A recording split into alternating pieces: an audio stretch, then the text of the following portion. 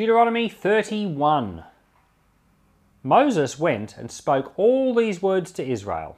He said to them, I am 120 years old today. I can no more go out and come in. Yahweh has said to me, you shall not go over the Jordan. Yahweh your God himself will go over before you. He will destroy these nations from before you, and you shall dispossess them. Joshua will go over before you as Yahweh has spoken.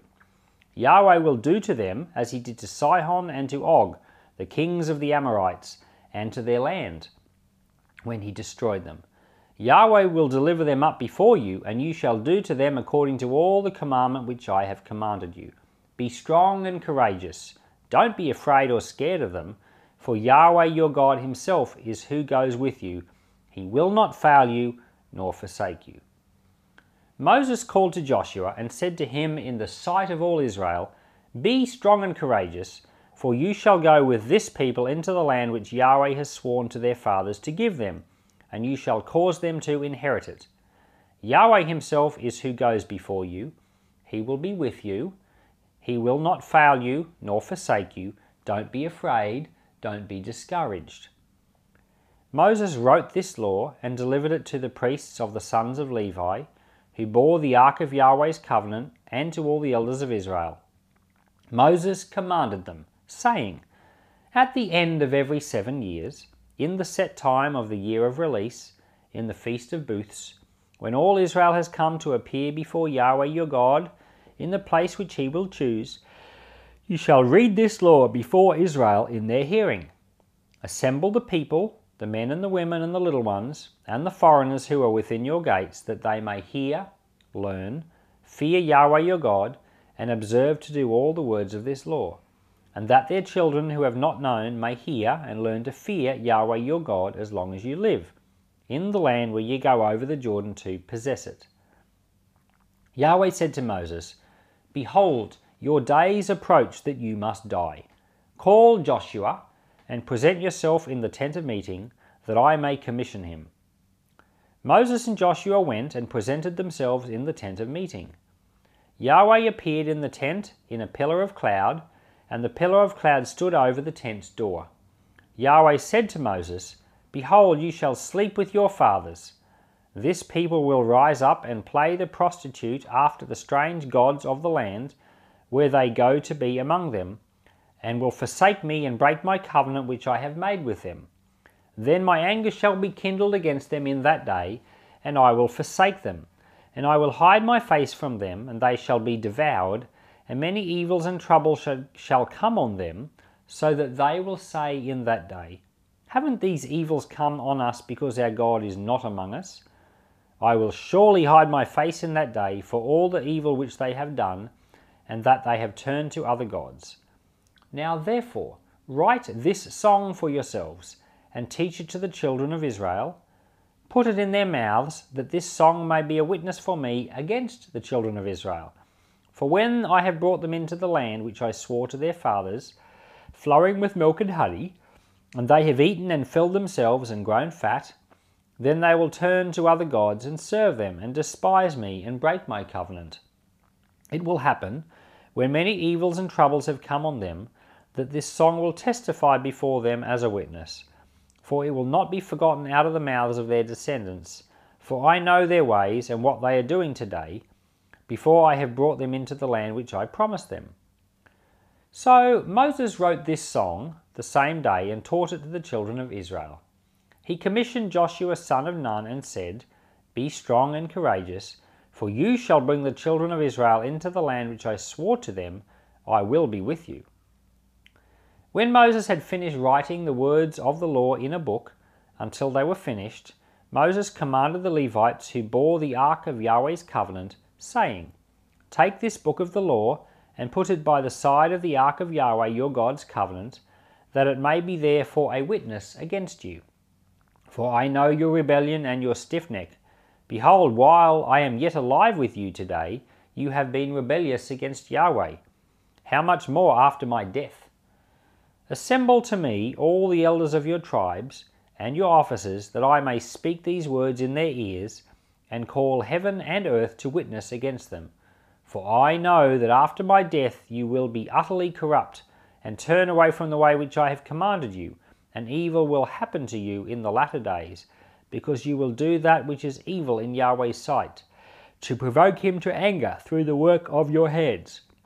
Moses spoke in the ears of the assembly of Israel the words of this song until they were finished.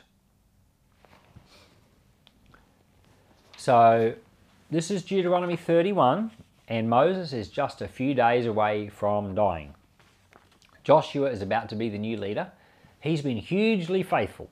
Joshua has been everywhere with Moses, has done everything with him that he needed to do, and there hasn't been a single thing that Joshua has done that you can find fault with.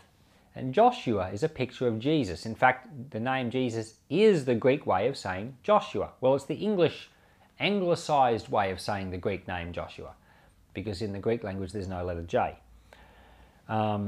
But Hoshea, and Jesus is Yeshua, it's the same name. And so we've got here a picture of a very, very faithful person in God's house, who's Joshua, who's about to lead the people into the land of promise, and that's Jesus. He's the one who leads us into our promises. And when we get to the book of Joshua in just a few chapters' time, we'll talk more about that. In verse 2, Moses says he's 120 years old and he cannot go in and cannot come out. Now, some people think, oh, the poor bloke, he's gotten so old, he can hardly walk. But no, that's not the case. Later on in Deuteronomy chapter 34, verse 7, Moses says that his eye wasn't dim and his vigor was not abated. In other words, he was still strong and he could see. There's no contradiction here. Moses couldn't go in because the Lord wouldn't let him go in. Moses had got to the point where his duties had finished and the Lord had said to him, you are not going in. And that's why he said he couldn't go in or come out. And it just was a permission problem. He didn't have permission. And so it was time to hand over to the new leader. In verses 9 to 13, Moses tells them, he says, every 7 years when you gather, at the Feast of Booths, in the place that God has called, in other words, in Jerusalem or in Shiloh, where you gather for the Feast of Tabernacles every 7 years, the words of the Lord were to be read to everyone so that the little ones would understand. They had a system that was being put in place so that the Bible would be read, or at least the first 5 books, would be read to everyone, and they would all regularly hear the things that God had to say. And so we see right at the beginning of the Bible that Bible reading is encouraged. It's not said in the same way that preachers tell people to read their Bibles and pray every day, but you can see how God established a system so that people would hear the whole of His Word every 7 years, and including the children that were growing up would be hearing it. And I have to say that reading the Bible regularly and making sure your children hear what the Bible has to say is very, very crucial and very, very important. If you don't have a system in place, it won't happen. So it's important to form a habit of it. And then and some people have good intentions and they want to start reading their Bible, and it's a bit start and a bit stop and it's hard to get going. Well, look, it's important to make sure you get a habit going, and then it'll be easier to maintain after that. And I tell young people in our church to get some of these habit-forming apps that you can get today. There are apps that you have streaks, and you can try to develop a streak, and then after you've had a streak going for 20 days, you don't want to break it and start again. There are apps that give you reminders at certain times of the day.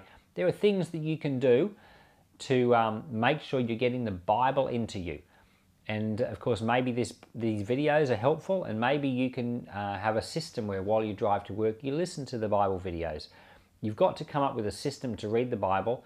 Very, very important. And if you're parents, you need to do this with your children. I read the Bible to my children at dinner times. Now, because I'm in ministry, some evenings I'm not at home. Tuesday and Friday nights I'm not at home. Sometimes we're at other people's homes for meals. I obviously don't read the Bible on those nights. But on the other nights when we sit down for a family meal, we read the Bible. And right now we're up to Ezra chapter 7. We start at the beginning of the Bible. It's a chapter every time we eat. And I skipped Leviticus and Numbers, some of the parts of Exodus that were hard to understand.